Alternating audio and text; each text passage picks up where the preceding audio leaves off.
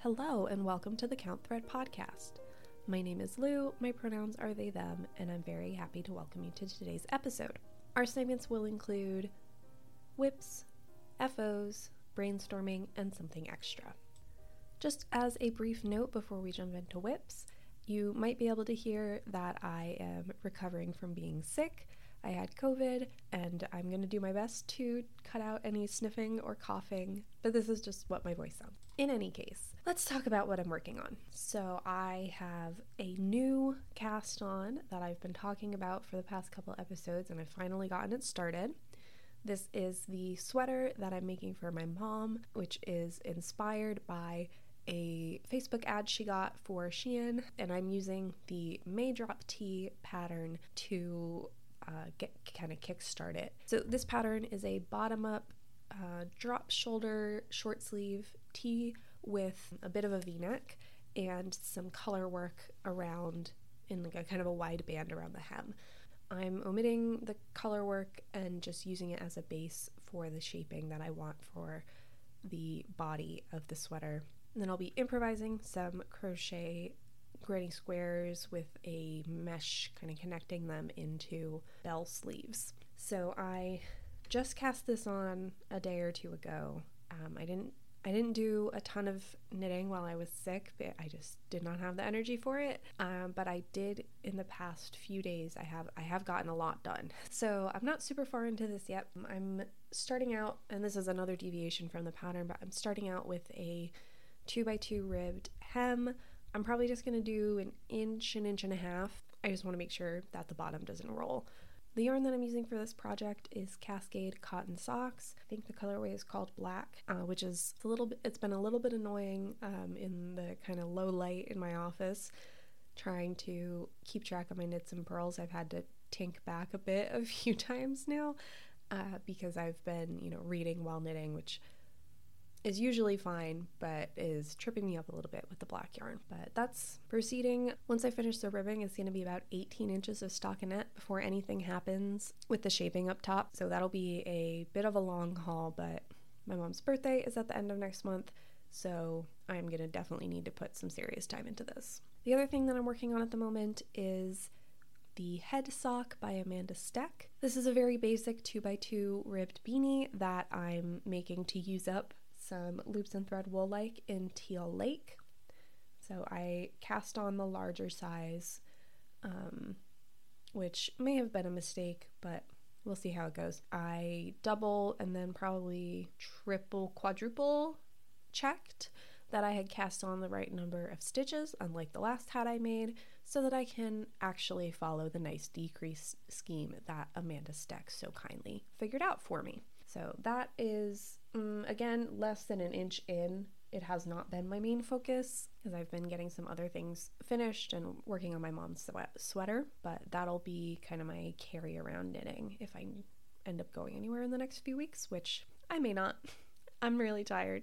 I'm feeling much better, but the fatigue stays with you. So that'll be my theoretical carry around knitting. And then finally for whips today, I wanted to give just a little bit of a shout out to my Calad shirt, which is a very nice pattern by Jessica Tsung that I chopped and screwed so much that I ended up hating it. I haven't touched it since we last spoke about it, but I've been thinking about touching it. So I'm giving it kind of an honorary mention here of I'm thinking about potentially frogging it and doing a different pattern that will maybe work better with this yarn, trying to decide if I need to completely repurpose the yarn and then kind of come back to my ambitions of a trans pride shirt with a completely different yarn that comes in colors that will make me happier. So nothing's decided yet, but I've been thinking about it. So we're going to count it for this week. But let's move right on into FOs because that's where all the excitement is this time. So first, I finished the Muscle Burra that I was working on out of Patons Kroy FX in gray, brown, red marl. I had talked about last episode that I wasn't sure if I was going to use up all the yarn. It was potentially going to end up weirdly long for how wide it was, and I wasn't quite sure how that was going to shake out. And I do have a bit of yarn left over, but I'm not too mad about that. So the ball that I have left over is small enough that it's what I count as a scrap, so I'm kind of considering it used up successfully. So all in all, very happy. Happy to have it done, though I was getting a little tired of it at the end, which is part of why I switched to a ribbed beanie, just for a little spice in my life. But nice hat into the charity pile. Can't complain about that. My big exciting finish for this week, though, is my Kismet. So this is the top-down modified raglan colorwork sweater by Rachel Ilsley that I was knitting for the Yarniacs Colors of Fall knit along, and I am just so happy with how it turned out. I definitely played some pretty intense yarn chicken towards the end. As I talked about in the last episode, I had some kind of flaring going on where the color work stopped and transitioned into just one color plain stockinette because I didn't go down a needle size for that section. So I did some creative frogging, reknitting, and grafting back together of the body of the sweater, and that gave me a little bit of extra yarn to use for the second sleeve.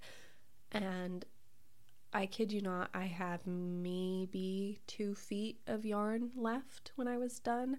I was doing my bind off and getting a little sweaty, but luckily it all worked out and I'm just very happy with it. I'll put a couple pictures in the show notes of the steps of doing that whole taking apart and grafting back together on the body. The grafting itself I'm really happy with. I think it turned out pretty neatly. You really can't see the line, but at the end of it I had sort of what I knew was going to happen, just a bit like a kind of a hole at the end once all of the stitches were joined together. The last stitch was not joined to the first stitch of the round, and the way that I ended up closing that hole is definitely not perfect, but it's not, front and center or anything. It's off to one of the sides. And it's, again, one of those situations where I would not necessarily want to show it to an experienced knitter for a close inspection. This is not a state fair kind of project, but in any other context, it looks totally fine. I'm really happy with how that turned out. And then I just need to take some nice styled finished object pictures for the Yarniacs requirements for the knit along, and that's probably gonna have to wait a little bit because it is so hot here that I really don't want to put on a whole fall outfit yet. But once I do, I will share that in I have a small FO that I think I actually finished before the last episode came out.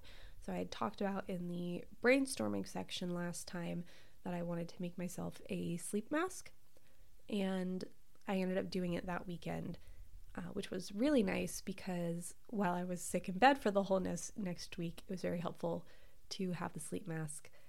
So the pattern that I followed, I think was kind of meant for a heavier weight of yarn, and I also saw in the comments on the blog post that some other people were thinking that it was coming out really tiny as written. So I ended up kind of improvising, kind of following along in the pattern that was established for the increases and decreases, but making it a bit bigger. It's sort of a goofy shape. You can see in the show notes if you'd like. It's a little pointy and angular, but it very much serves its purpose. It makes it darker so that I can sleep, and that's all I need from it. So I just sewed some 1/4-inch elastic that I harvested from an old pair of shorts, I think, a while back. So I just pulled some of that out to make the strap for it. So really quick project, fills a need. And then lastly, I have an FO that I did just today. I'm recording this on Sunday evening. So this is maybe the freshest episode you'll get, because I was trying to wait for my voice to clear up a little bit more. But anyway, so this afternoon I finally took care of a problem that I've been kind of ignoring for at least 6 months, which was the storage for my fixed circular needles. I have quite a few fixed circulars because there was a long time when I was knitting before I got a set of interchangeables, and so they just kind of piled up, as they do, in all the different sizes and lengths. And several years ago, I made a pretty simple needle roll for them. And I have one for my straight needles, which I don't have very many of, one for double pointed, one for my crochet hooks, and then I had one for the fixed circulars. And I don't know why I did it like this. I think I was looking at a tutorial or like some guidelines online, but I should have used some critical thinking skills and not just, followed it rotely. But the way that it was set up, it had 2 sides of pockets that then folded over each other. And so when it's folded, all of the pockets were in the same orientation. All the needles were, sitting in the bottom of the pocket. But the transition between open and closed, the needles just slid everywhere. It was really not effective. Every time I got a needle out, I would end up with a little bit of a mess, and then I would kind of shove them back in there, and it just was not good. So I finally today decided that I was just going to fix it. And what I ended up doing is I just cut it in half and then sewed the 2 short ends together so that it's one really long strip of all the pockets in the same orientation. And I pulled out a bit more fabric, which is nominally the same color that I used the first time, but is definitely not actually the same fabric. And I made kind of a flap to fold down over it just to add a little bit extra security. And I was feeling a little fancy, so I sewed some random ribbon that I had along the length of the flap to use as labels for the sizes. So what I have now is a very long needle roll. It has 10 pockets, or 2 rows of 10 pockets, really. It worked out really well with what I had. So I have one size 1, few size 2, 3, 4, 5, 6, 7, 8, 10 and a half, and then I have one each of 13 and 15. So I put those in the same column. Those aren't sizes that I use very often anyways, so it won't be an issue that they're a little bit enmeshed with each other. I did have a thought of I should embroider the size, the number of each size onto the ribbon, and then I decided no, I want to actually just be done with this today, and so I ended up doing it with a fine tip Sharpie. This is, you'll be able to see in the pictures, this is a functional project only. The fabric that I used for the outside of it originally is a very weird fat quarter that I got out of my mom's basement a while back. It was a bit of a mess already, so the Sharpie really fits in well with the overall look, I think. Again, this is the theme of this segment. Not a super exciting or a super attractive project. It's useful, it does what it needs to do, and so I'm happy with it. All right, let's shift into brainstorming. This will be a quick one because I do have, like I said, these couple of fresh projects that I'll need to spend some time on. But I've been having an itch to crochet. Since I put aside my Khaled shirt, I have not been crocheting anything. And so I'm thinking that I want to start my terrazzo afghan, which is a pattern by Tina Purodottir, and it's a pattern for mosaic crochet squares to be sewn together into an afghan, and I'm planning on using the kind of last vestiges of the acrylic section of my yarn collection for this project. So I have a kind of marled maroon and some black, and I think I'm just going to make as many squares as I can out of it, and it's probably not going to be the biggest afghan, but I'll be able to get up to about lap size. By the time I'm recording the next episode, I might have started that, but it's at the top of my queue at the moment, I would say. All right, let's move into something extra. So for this segment, I wanted to talk about some of the books that I've been reading recently. I've gotten into some real bangers lately that I want to kind of recommend and share with you. I'm scrolling through my Storygraph right now, which is an app and a website similar to Goodreads, but it's owned independently, and I really like the setup of it. So I'll go back to the beginning of August, I guess. Yeah, so I read The Root of Ice and Salt by Jose Luis Zarate, and translated by David Bowles.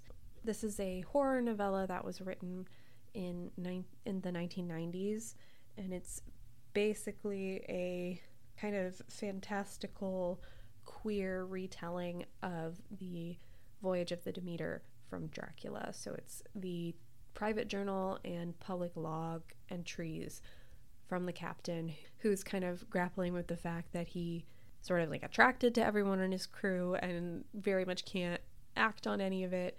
And then also all of the Dracula things start happening and how he deals with that. And it was really great. I didn't realize that it was going to be as explicitly horny as it was, but I thought that it captured kind of the psychological horror of it, of these events really well. So solid recommendation with just an asterisk that, not necessarily for mixed company. And then the next thing I read was To Be or Not to Be, which is a choosable path adventure by Ryan North. And this is a choose your own adventure adaptation of Hamlet. You can play as Hamlet, Ophelia, or King Hamlet, and then there's some diversions in the middle. You can end up playing as Claudius for a little bit in some of the routes, and it was a ton of fun. I did some sort of themed run-throughs, so trying to stick as closely to the original play as possible, which is actually really hard. The author, it's very tongue-in-cheek, so the narrator very often will be like, Hamlet, do you really want to do that? Because that's a bonkers thing to do. So it's a little bit tricky to find the path through to sort of what happens in the play. And it's definitely a lot more fun to play as Ophelia if she had, more agency, more of a backbone kind of thing. There are a lot of different endings. I didn't count, but there's a ton of different options, and each of the endings has an illustration by a different artist that is kind of like a usually kind of cartoony portrayal of, something horrible happening to Hamlet or whatever is appropriate. So that was a lot of fun. And on a very different note, around the same time I was reading Babel: An Arcane History, which is a fantasy historical fiction novel by R.F. Kuang. And I heard about this through the Lingthusiasm podcast. They did an episode talking about words and magic, and they mentioned this book because the magic in the story revolves around translation and finding different pairs of words that, work as translations for each other, but because of the nature of translation are not ever going to be exactly the same, and the magic comes from kind of the space between, or the distortion between different languages. And I thought that sounded very interesting. I, for a very long time, thought I was going to be a translator. I started a grad program for it, so I was really excited about kind of the translation theory aspects of it. But the main kind of plot of the story centers around these young adults who were taken from their home countries, which are various British colonies at the time, and it deals with them being treated kind of as resources to be exploited. Their languages, because as the Translation Institute has used up the useful pairs in different, Romance and Germanic languages, in order to keep making new magic, they need more pairs, and so they treat people from the colonies as resources in order to access their languages, basically. So it's not the book isn't really about the translation kind of theory and application as much as it is about rebelling against the horrors of the empire, and it was so compelling. would not call this one a fun read like the last couple, but it was really, really incredible. So I highly recommend that as well. Got a couple quick ones that I read because I was trying to vet some books to recommend to my grandma to read about queer identities, and especially like they them pronouns. We've had a lot of really great conversations about it in the past couple of months, but I think she would definitely benefit from having some things written down that she can reference. If you've looked into this genre before, you might already know that it's really hard to find something that isn't super bogged down in queer theory and the nitty-gritty and would be very overwhelming to somebody who really doesn't have a great knowledge base, or is so simplified as to be kind of useless. So it's really hard to thread that needle. So I read 2 of the books from the Quick and Easy Guides series. One of them is A Quick and Easy Guide to They Them Pronouns by Tristan Jimerson and Archie Bongiovanni. So both of these books, I'm assuming the whole series, are kind of graphic novels.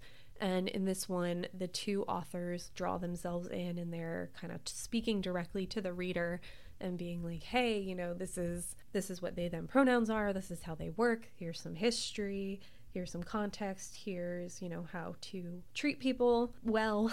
To be honest, I didn't love this one. It felt a little bit too assertive for what I was looking for, which is not to say that being assertive is not appropriate in this context. It's just not what I was looking for to send to my grandmother. So I think it's definitely a good resource, or could be a good resource depending on what you need, but didn't really work for what I was looking for. So I looked at A Quick and Easy Guide to Queer and Trans Identities next, which is by Maddie G and J.R. Zuckerberg. And this one is a little more cutesy. It's being told from the perspective of some snails who are learning about human queerness, basically. I thought it was a really good balance of kind of definitions and basic information, some historical context, some modern context about things like coming out and using pronouns and those sort of things. I think it's still a little too much for what I'm looking for, but I'm thinking about ordering a copy of it for myself and kind of annotating it and marking the sections that I think are the most important so that I can then send that copy to my grandma, and so it won't be quite so overwhelming, hopefully. And then I will just speak relatively briefly about the last few books. Especially in the past couple of weeks, I've been reading a ton, so they're piling up a little bit. But I read Villains Vignettes Volume 1 by Drew Hayes.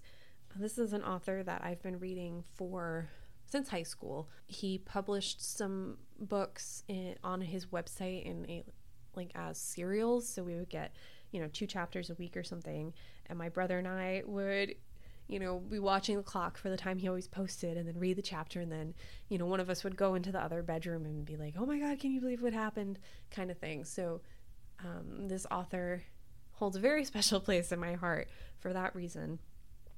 And he has a ton of different series and styles of books.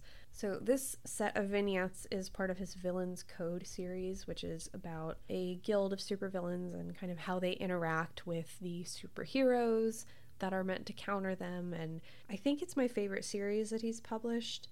So I was very excited to have these vignettes, and my brother's been waiting since July, I think, for me to read them. So that we could talk about them. But it's a lot of fun. I highly recommend that series and pretty much everything he's ever written. I've really enjoyed.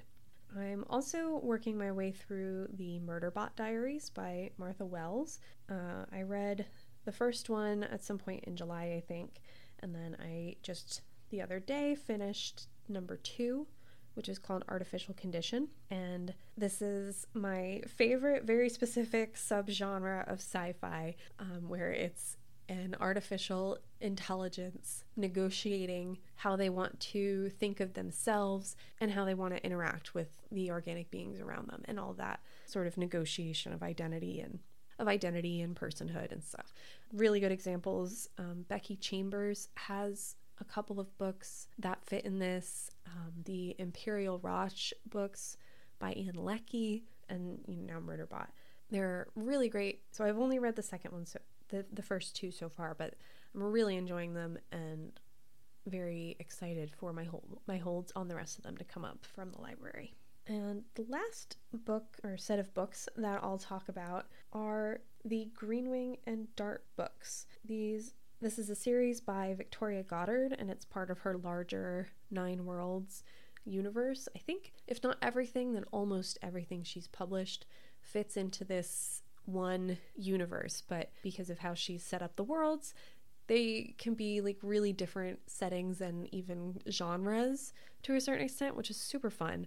So I've already read the Lays of the Hearthfire and the Red Company books, and now I'm working on Greenwing and Dart, which is a sort of late Regency, early Victorian-ish setting, but with magic. And it's very much about, the like very classic kind of tropes of reputation and scandal and rumors and all of the really interesting social dynamics around class and education and those sorts of things. But also there's magic and conspiracy and drama, and it's super fun. I was telling my siblings about the third book because we had dinner right after I finished it, and I was trying to describe kind of what happens, all of the things that happen to the main character, and they were like, wait, what's like, so stuff just happens to him, he doesn't do anything? And I'm like, no, this is all his backstory.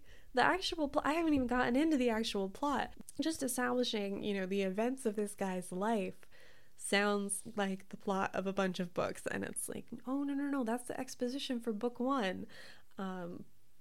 It's very charming, and the way that Victoria Goddard kind of weaves the different series together, there's little points of overlap between each one, and kind of coming up on an event that I've read about in the other books, and being like, wait, is this when this happens? And it feels like a magic trick every time, because it's always so compelling. It never starts to feel like, oh, okay, we're reading about the curse and the bees. Okay. Like, it's like, oh my God, it's time for the curse with the bees. So I truly cannot recommend Victoria Goddard's books enough. She's very quickly becoming one of my favorite authors. So I have talked your ear off about all of these books for plenty long enough. I think that segment might have been longer than the rest of the episode combined. My bad. So I'm going to cut things off here, and next time we'll hope for a little bit more fiber content.